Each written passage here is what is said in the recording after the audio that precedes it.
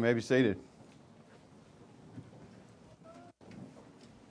If you want to be turning back to the book of Romans, chapter 1, Gospels, Acts, Romans. Easy to find.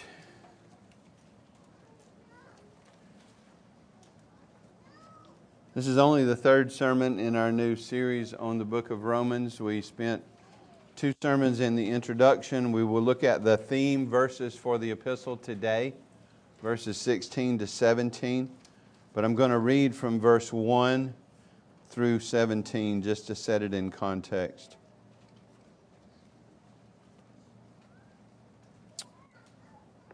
Epistle written by Paul, formerly Saul of Tarsus, who was seeking to destroy the church, but by God's grace, arrested on the Damascus road, saved, set apart for the gospel, made an apostle.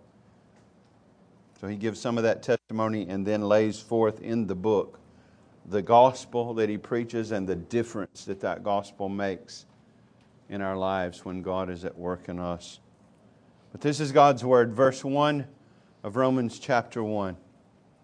Paul, a servant of Christ Jesus, called to be an apostle, set apart for the gospel of God, which He promised beforehand through His prophets in the Holy Scriptures, concerning His Son, who was descended from David according to the flesh, and was declared to be the Son of God in power, according to the Spirit of holiness by His resurrection from the dead.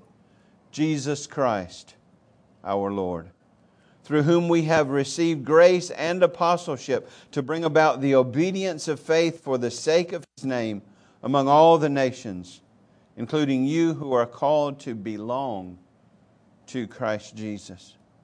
To all those in Rome who are loved by God and called to be saints, grace to you and peace from God our Father and the Lord Jesus Christ. First, I thank my God through Jesus Christ for all of you, because your faith is proclaimed in all the world.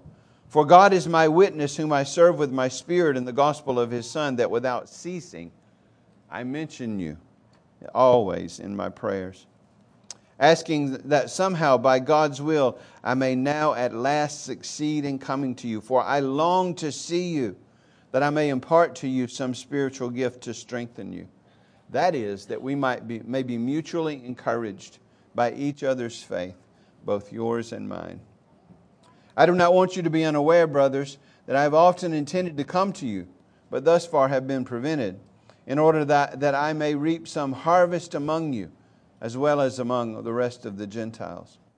I am under obligation both to Greeks and to barbarians, both to wise and to the foolish, so I am eager to preach the gospel to you also who are in Rome. For I am not ashamed of the gospel, for it is the power of God for salvation to everyone who believes, to the Jew first, also to the Greek. For in it the righteousness of God is revealed from faith for faith, as it is written, the righteous shall live by faith. Thus far God's word. Let's pray together. Lord, it is your word, and your Spirit must apply your word to our hearts. Maybe to some, as we sang, to give life. The rest of us to grow in grace. But our prayer is that you'd be at work. Help me to preach your word. Help me to get out of the way. May your word run and be glorified. Help us to hear it as your word, pointing us to you through your Son, that by the power of the Spirit we might respond rightly to it. So bless the preaching and the hearing of your holy word. We pray for it. We cry out for it. We need it. We trust it. We ask it. In Jesus' holy name. Amen. Not one of them thought they would die that night.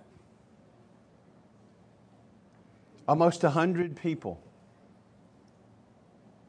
in the seeming security of their own home. Some very young, some very old, some just married, some married for decades, Some retired, some on vacation, visiting friends or family. Some believers and others not believers. They all went down in the collapse of the Champlain Towers South in Surfside, Florida on June 24th at 1:25 a.m. You see, reality tends to slap us in the face sometimes. We saw this when we studied the book of Ecclesiastes, that Solomon was continually reminding us that we live in a fallen world. We live in a world that suffers miseries of being a fallen world. And that in this fallen world, sort of the preeminent characteristic of life here is death. We try to overlook it. We don't want to talk about it. But it is a reality for each one of us, and each one of us will walk through that door one day.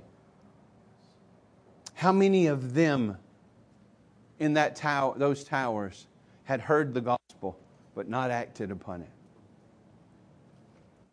How many of them, and it's possible in America these days, how many of them had relatives or friends who were Christians, but they had never heard the gospel? How many of them had heard the gospel and responded to it,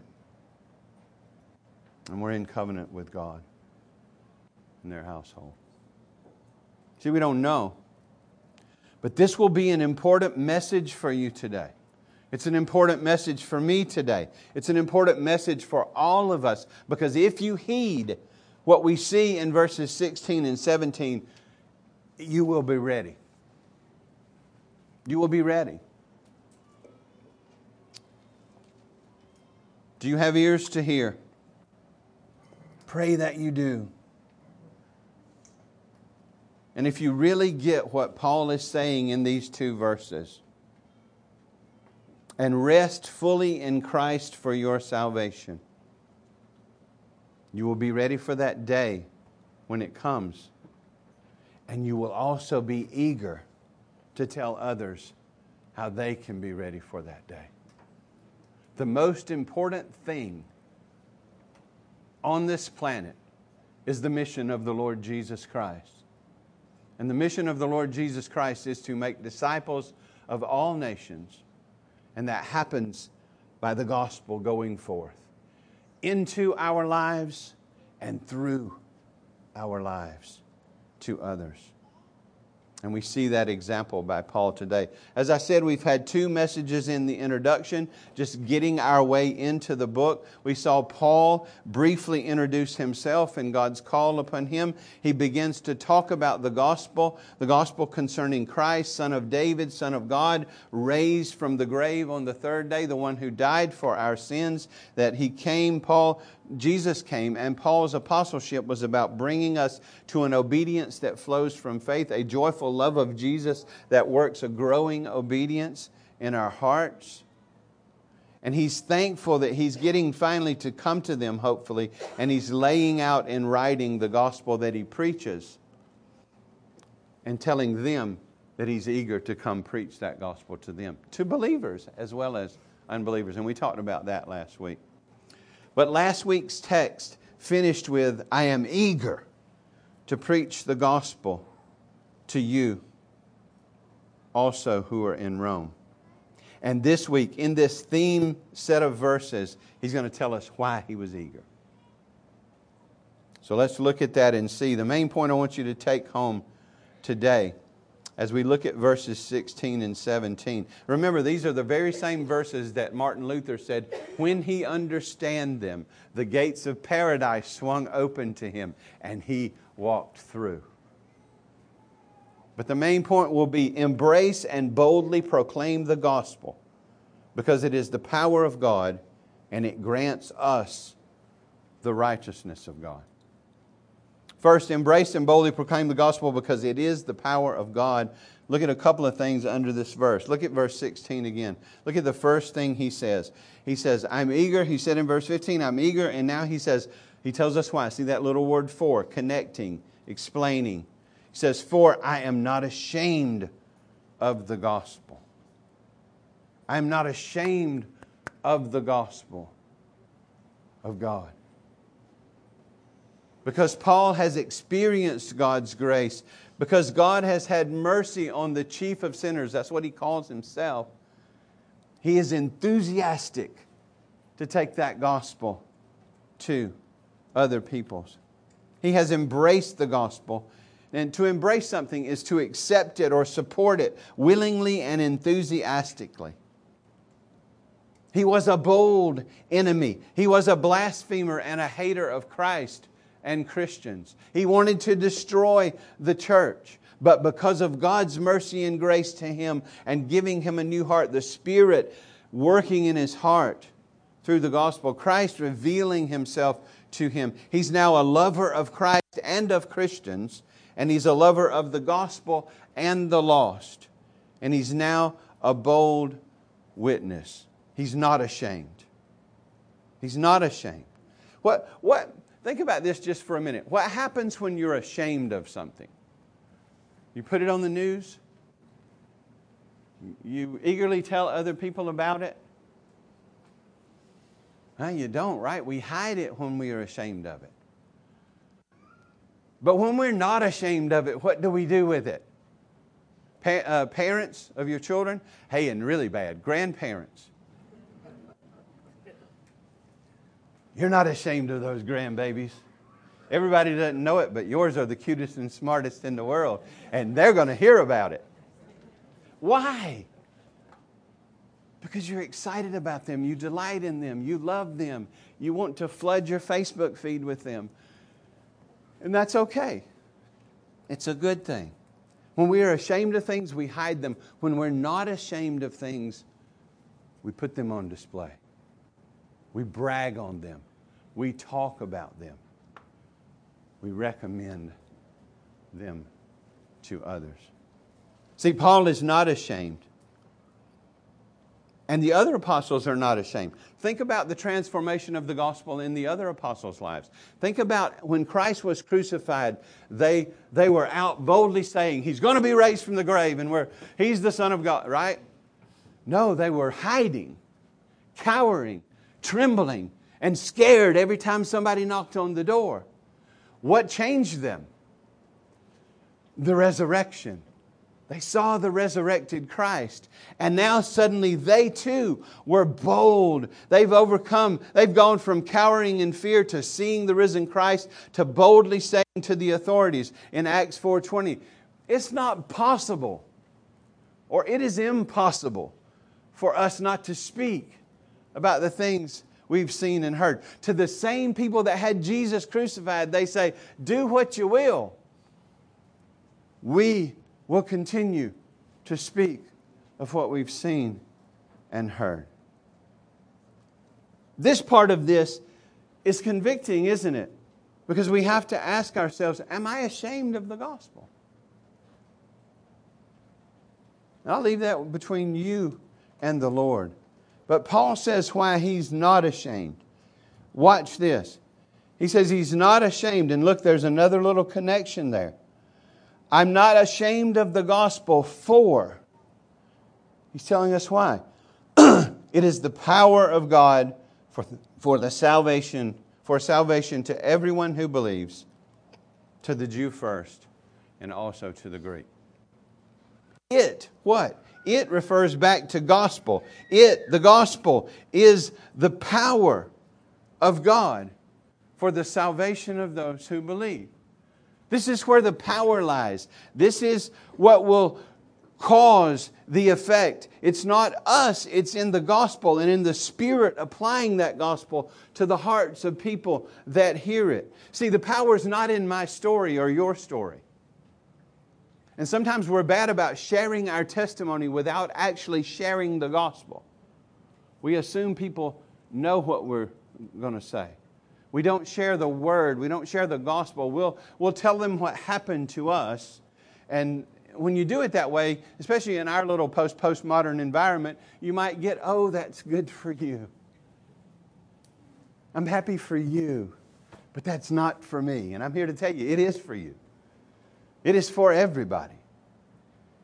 The gospel is the power of God. What is the message He has given, and the message He uses to save us. And through that message, He urges us, indeed. Go and read Acts 17, 30 and 31. He commands all people everywhere to repent because He's given His Son to live, die, be buried, be raised for us. And He's committed the judgment to the Son, and He will judge the world through the Son that He has raised from the dead.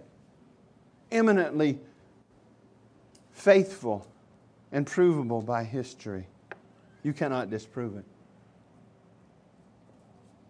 The gospel is the power of God. See, there's an effective and transforming power that accompanies the faithful proclamation of the gospel. The Holy Spirit takes the word, remember we sang it, and gives us life. See, the general call, what I'm doing this morning is I'm proclaiming the gospel to every one of you. I'm urging you to come to Christ. I'm asking you to consider what I'm saying. Look and see if it's the word, and it is, and turn to Jesus, who's been raised from the dead. But in the context of that, every time the gospel is preached, the Spirit is working in particular hearts to bear fruit, maybe planting seeds, maybe reaping a harvest of faith. Maybe growing us in grace. But the gospel is God's word about God's Son and what God's Son has done to save God's people. And so it is the power of God. Now it doesn't immediately affect salvation in everyone that hears it. Remember, gospel call. We have to bring our doctrine of election into the picture. And we have to remember God's timing. There may be somebody sitting in this room today who says, that's crazy. That's a lot of foolishness. And of course, Paul said that's what you would say if you say that in 1 Corinthians chapter 1. But 3 weeks down the line, they might, because God is at work, might be in another context with a better preacher preaching the gospel or something, or somebody talking to them one-on-one where suddenly it makes sense. And if it suddenly makes sense, that's because the Spirit is at work with the power of God, making it make sense. See, we can't, as at me preaching or you sharing, we don't have the power to convert the heart. But we have the message that God uses to convert the heart. And our responsibility is not to convert the heart, but to share the message. To get the gospel right, because there's a wrong gospel out there, to get the gospel right and to get it out. So the gospel is the power of God. It is what God uses to save souls. We speak, but God saves. Effectual calling, we'll talk about that when we get to chapter 8. See, what's happening here in this verse, if I was just going to light down in these verses and I was in a place where nobody had ever heard of the book of Romans, I would have to do a lot more work to preach these verses. But these are the introductory verses to the book that we're going to spend a lot more time talking about this stuff. So, and that's a blessing for you because you won't be here 3 hours this morning. We'll talk about this stuff more later, right? But look at Paul. Paul says the first reason he's not ashamed is because he knows this is God's message about God's Son and the message God uses to save His people. He knows he's just a conduit through whom that message flows. So his purpose, his pursuit is to get that gospel out, knowing that God uses it. I am not ashamed of the gospel, for it is the power of God for the salvation automatically of everybody who's ever lived. Now, there's a condition to the covenant, and it's faith. And he said it's the power of God for the salvation of everyone who believes. To the Jew first and also to the Greek. But everyone who believes. I haven't done this in a while. But do you remember the Reformers' definition of saving faith? Do you remember? This would be the Bible's definition of saving faith. There's 3 elements that have to take place in a heart for them to truly believe according to what the Bible means when it says believe. So there are 3 elements, and the first is knowledge. You have to know what the gospel is. Somebody has to share the gospel with you, or you read it from a book or whatever. But you have to have knowledge of the facts of the gospel. This is where so many appeals fall short. The second element of true saving faith is assent, or believing the facts.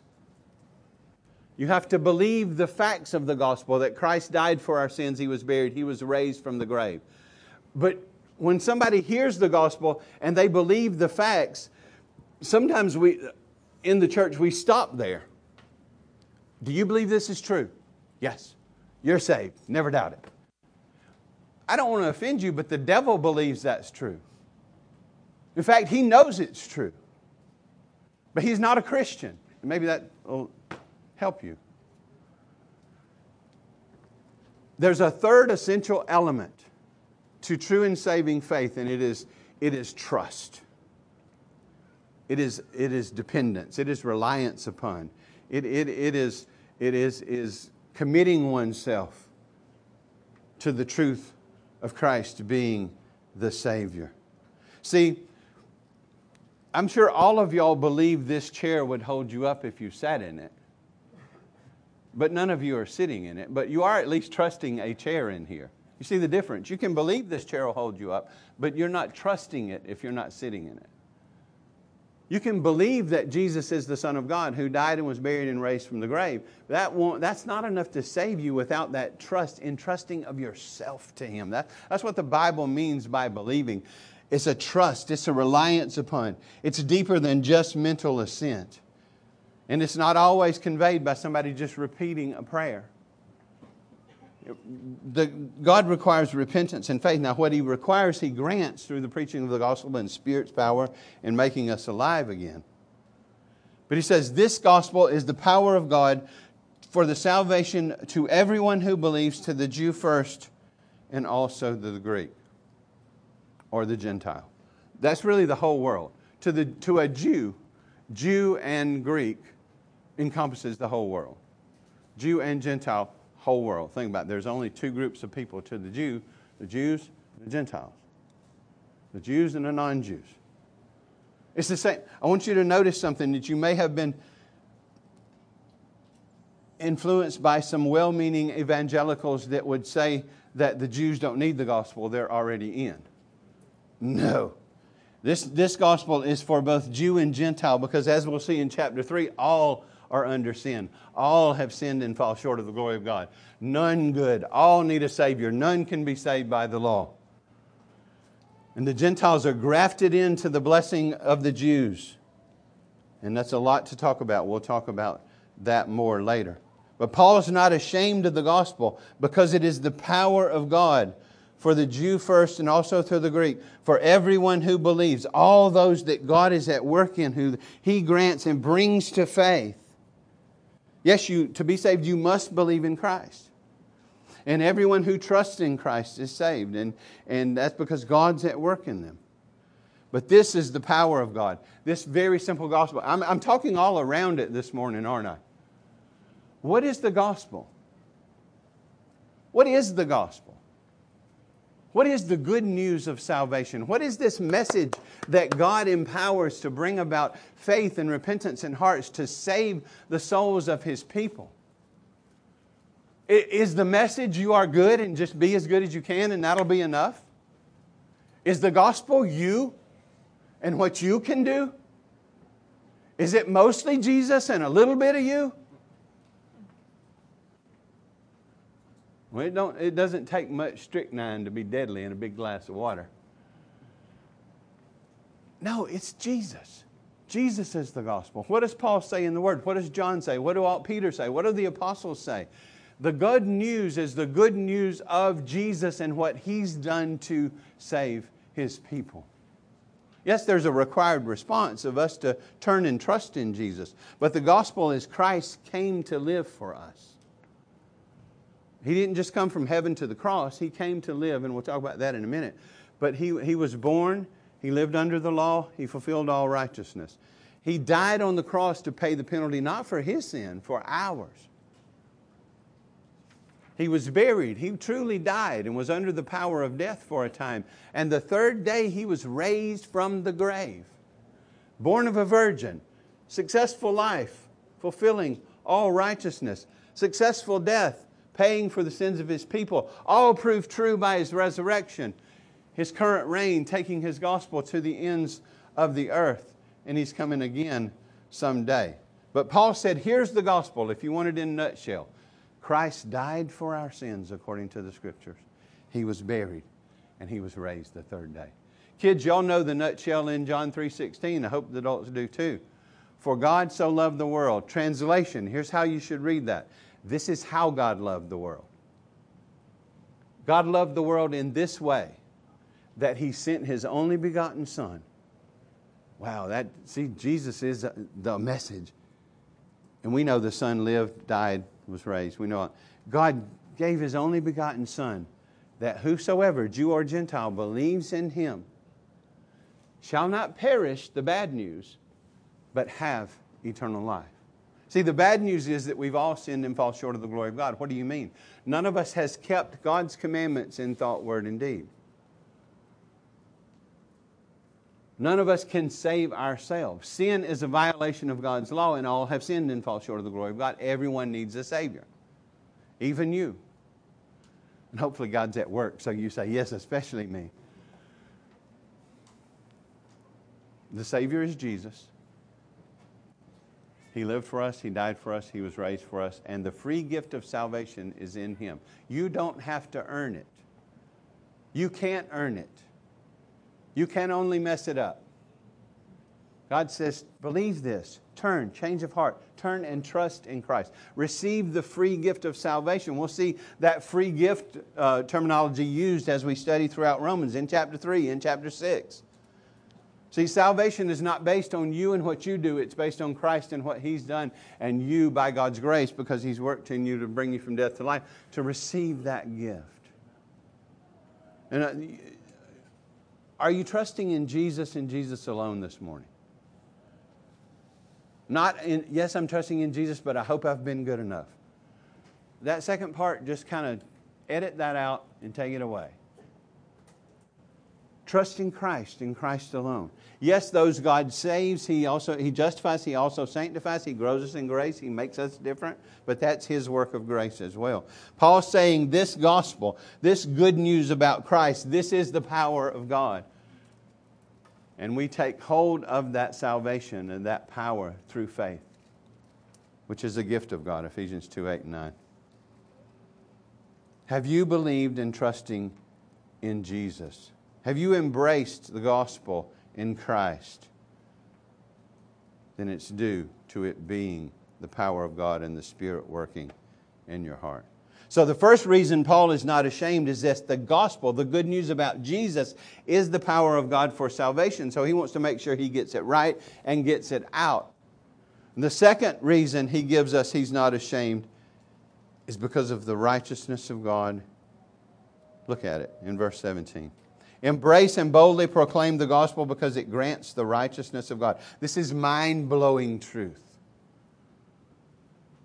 This is amazing, amazing truth.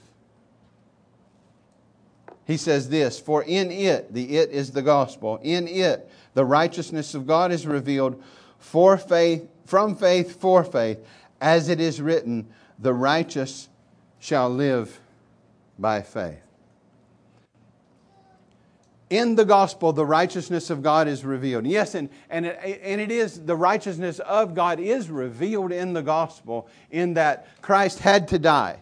There had to be a debt paid for sin. God's law had been violated, and somebody had to pay for that if His people were going to be saved. And since we cannot pay for that, He sent His Son to pay for that. God is righteous and holy and pure and can have no fellowship with sin. His righteous and just response is judgment. But thankfully, He's a gracious and merciful God who has sent His Son to save His people. So primarily, it's not speaking about the inherent righteousness, though, by which God is righteous.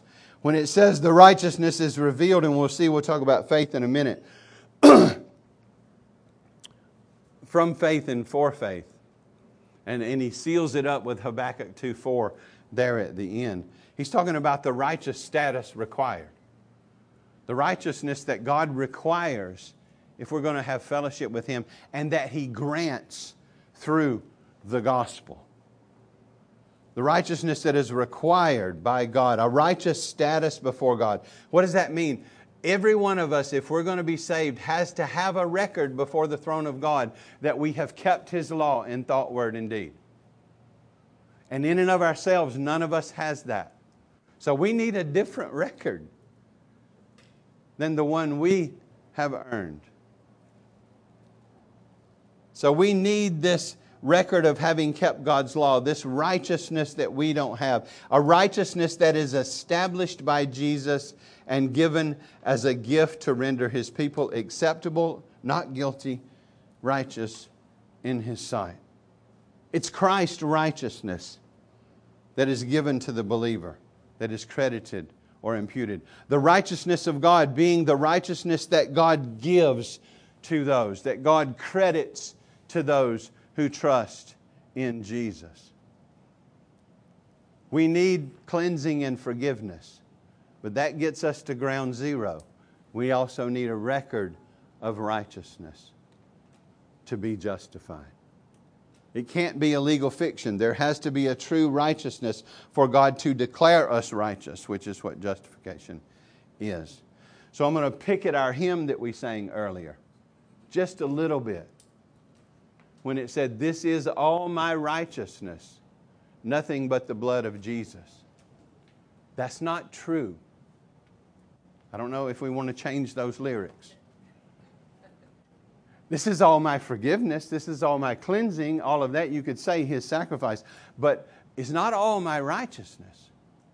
I need a positive righteousness if I'm going to be made right with God. And that's what God grants through Jesus. Look, whenever you're reading your Bible and you see something you don't know what it means, here's a couple of rules for you. Let clear text interpret the unclear, and compare Scripture with Scripture.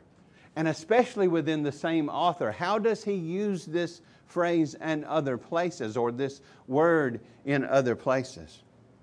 What does Paul mean when he says the righteousness of God? Now, I'll just show you a few verses. You can go study these. We can talk about them if we need to. But when Paul says the righteousness of God from faith and for faith, and we'll talk about that in a minute, what does he mean by the righteousness of God? Not primarily the inherent righteousness of God, but the righteousness that God requires and grants, a righteous status with God. Look what he says in Romans 10:3. Talking about the Jews, and when we get there, we'll talk more about this. But he says, he was one, remember, he knows what he's talking about. He says, being ignorant of the righteousness of God. Now stop a minute. Did they not know God was righteous? Yes, but they didn't know how He was going to save. And Paul says, being ignorant of the righteousness of God and seeking to establish their own, they did not submit to God's righteousness. They stumbled over the stumbling stone. This is just a general statement. You know this is not true of all the Jews, because some of the Jews, one of the Jews is the one that's writing the book, and the apostles are all Jews, and the early church was primarily Jewish. But in general, being ignorant of the righteousness of God, or the fact that God would provide the righteousness we need through the Messiah that was coming or had come, depending on your point in history, they were seeking to establish their own righteousness by their keeping of the law, and they did not submit to God's righteousness. So you can see there that he's hinting at this righteousness of God is something other than just the attribute of God. But it's a God that it belongs to God, and it's something that God gives. Look at Philippians 3:9. It becomes even clearer. That Paul's desire was, he didn't trust in his religious pedigree. I'll let you go read it in context. But his desire was to be found in Jesus. Verse 9 of chapter 3. His goal was to be found in Him. Now watch how he describes that. Not having a righteousness of my own that comes from the law, but that which comes through faith in Christ. Now watch, comma, apposition. He's going to explain more what he means. The righteousness from God that depends on faith. You can almost lay that right beside our verse 17 in chapter 1 for a little bit of explanation. One of my favorite verses that has been since I was converted, 2 Corinthians 5:21. For our sake, He made Him to be sin who knew no sin, Jesus was sinless and pure. He fulfilled God's law in thought, word, and deed. He didn't have any sin of His own, but He took our guilt. Our guilt was imputed to Him that His righteousness might be imputed to us. Look how Paul speaks about it. For our sake, He made Him to be sin who knew no sin, so that, purpose statement, in Him we might become the righteousness of God. That double imputation. Our sin going to Christ, His righteousness then coming to us and credited to our account. See how He uses that, the righteousness of God? Not as God's inherent righteousness, but the righteousness that God requires of those who would be right with Him or in fellowship with Him. The keeping of His law in thought, word, and deed. He says, two things are going on. Christ was made sin so that He could pay the penalty for our sin, so that then His righteousness, which is called here the righteousness of God, that God has provided, that God grants through His Son, that we might become the righteousness of God. One more text, Romans 3:20 and 24. For by the works of the law, no human being, did that leave anybody out? No human being will be justified or declared righteous in his sight, since through the law comes the knowledge of sin. Look at the contrast. But now the righteousness of God has been manifested apart from the law, although the law and the prophets bear witness to it. The righteousness of God through faith in Jesus Christ for all who believe and are good enough. I'm sorry, was that Jeff's translation? Yeah, the period is after believe. The righteousness of God through faith in Jesus Christ for all who believe. See, Paul is explaining later exactly what he's talking about earlier. It's a forensic righteousness. It's a righteousness that comes from outside you that you don't have. It's the gift of God. It is the faithfulness to the law that we have not exhibited. He goes on in verse into 22 and 23. For there is no distinction. In other words, same gospel for everybody, same salvation for everybody. There is no distinction, for all have sinned and fall short of the glory of God and are justified by His grace, there's that word, as a gift through the redemption that is in Christ Jesus. So the righteousness of God here is that righteous status before God that we don't have, but that Christ has achieved and that we get through faith in Him. So by God's grace that He's at work in you and you trust in Christ, a lot more is being done than your record of sin being obliterated. Your sins were nailed to the cross with Jesus. That record is obliterated and gone. As far as the east is from the west, in the heart of the sea, right? Psalm 103, it's gone. But you need more than just a cleansing. You need a clothing. So this righteousness of God, the righteousness of Christ, this righteous status that He achieved, this record, is credited to you. So that your sin is washed away, His righteousness is your record. If you're trusting in Jesus this morning, even if you're struggling this morning, your record before God and His judgment bar is perfect keeping of the law in thought, word, and deed, because your record is Christ's record. I should encourage you this morning. He says, for all who believe. Look back in verse 17. It says it a little different way. For in it, the gospel, the righteousness of God we've talked about, is revealed from faith and for faith. Boy, if you like reading commentaries, you can go read on that one and see all kinds of opinions. And all kinds of speculation. And all kinds of not listening to Paul in other places when he's telling us what he believes. At least that's my opinion. I don't throw all of what I think are the false opinions at you in a sermon. If you want to go dig them out, you can. But when he says, from faith, for faith. If you have an ESV, look at the footnote, right? In the footnote it says, beginning and ending in faith. I think Schreiner's a little bit better, and I think he's more accurate when he says this means by faith from first to last. And there are other Greek constructions like this using other words that show that this is as an emphatic form And this emphatic form is simply communicating to us that this righteousness comes to us by faith from first to last. Sola fide, justification by faith alone. Being declared righteous on the basis of God's Son and His righteousness imputed to us and received by faith. From faith and for faith, beginning and ending in faith, better, by faith from first to last. I think it's the best way to understand that. And he seals it all up with quoting Habakkuk. That's where this quote is coming from. It says, as it is written, the righteous shall live by faith. Literally, I think Luther was right about the translation of all of this. And I think what is being said here is the one who by faith is righteous shall live.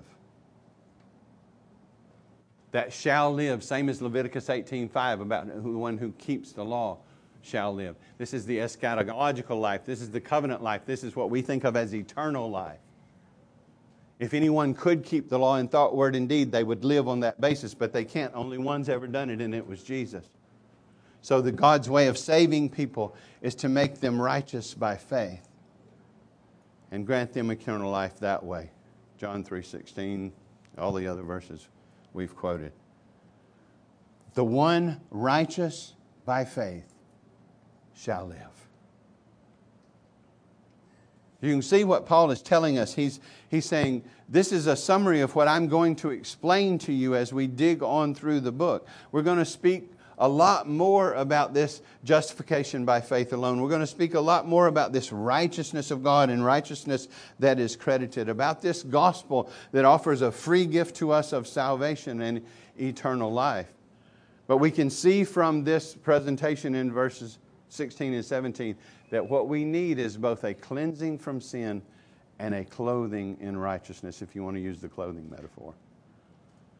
And there's a beautiful picture of this in the Old Testament in Zechariah chapter 3.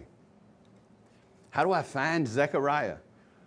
Go from Matthew to Malachi and you'll be there.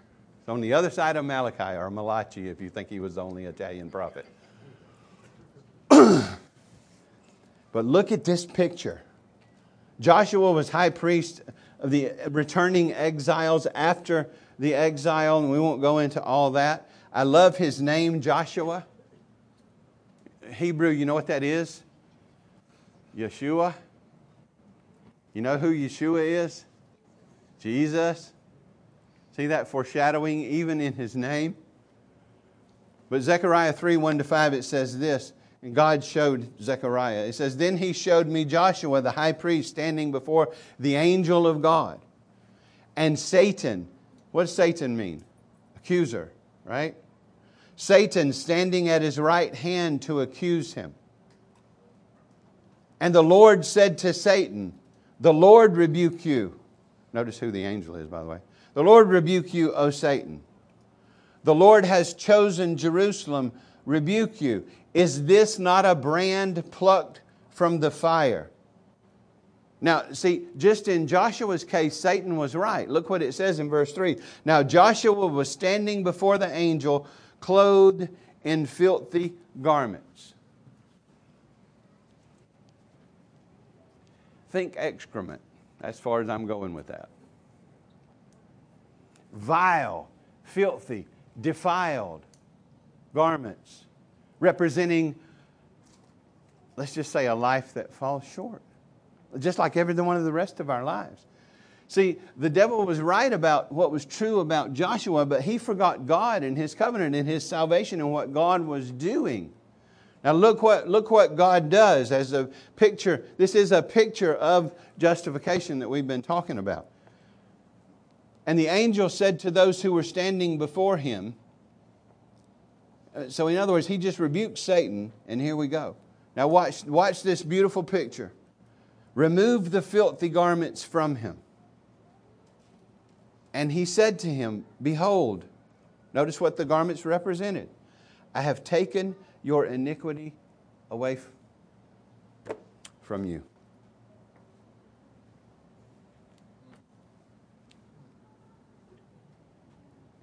Who was active in that picture? Defending His people and cleansing His people. God. God. Joshua was trusting by God's grace, and this is why He says, remove the filthy garments from him. And He said to him, behold, I have taken your iniquity away from you. And that's all. I'm done. Now watch. And I will clothe you with pure vestments. And I said, let them put a clean turban on his head. So they put a clean turban on his head and clothed him with the garments. And the angel of the Lord was standing by, think his side, to defend him. That's a beautiful picture of what happened to you if you're trusting in Jesus. Not only were your filthy garments taken away, Christ put them on and took them to the cross and paid the penalty for them so that His pure vestments, His righteousness, the true righteousness of the true high priest could be imputed or given to His people. Great picture there. Listen. Look how loving and gracious your God is. Look at it.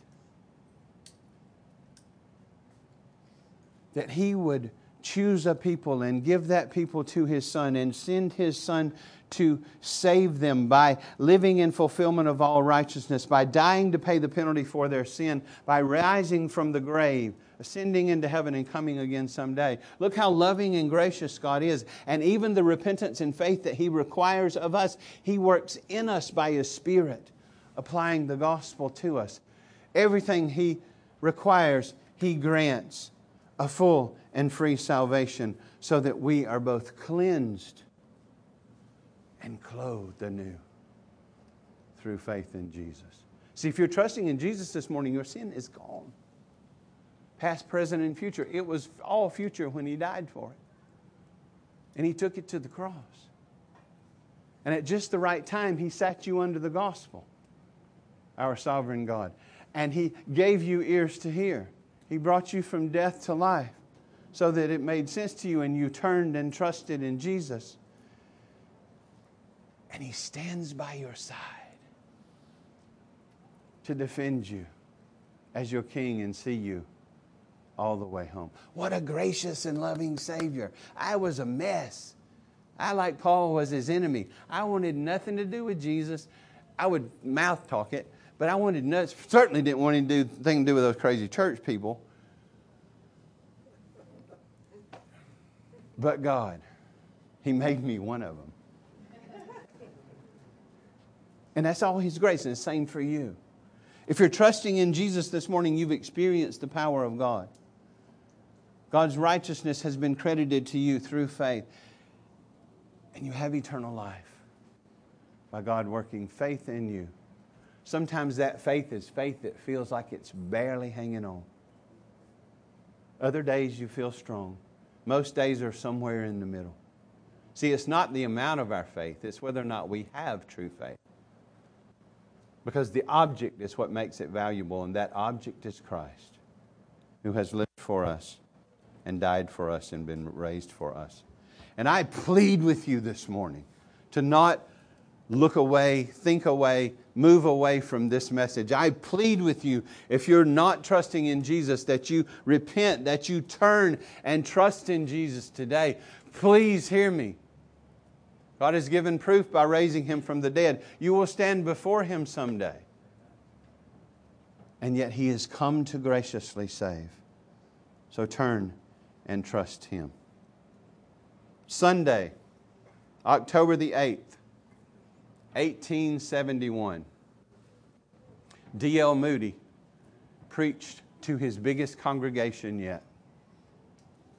And he preached the gospel to them from the book of Matthew. And the title of his sermon was, "What Shall I Do with Jesus, which is called Christ?" And after he preached that sermon, he told them to take it home with them for a week.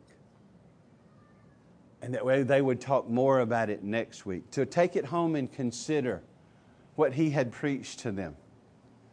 And they would talk more that week. And that very night was the night of the Chicago fire. Hundreds perished in the Chicago fire. Some who had been sitting in that very church when he preached the gospel. And he was broken by that. And he said, never again will I encourage people to wait, but I will urge them to come. See, in that Chicago fire, how many heard the gospel but did not embrace Christ? See, this highlights the importance of the rich treasure we have in Christ and what we'll be delving into as we expand upon what these verses say and talk more about the righteousness of God and faith and all of these things. But it highlights the importance of the rich treasure we have in Christ, of His gospel, the power we have, salvation, righteousness, a free gift, all by faith. And I just want you to take away two things with you today.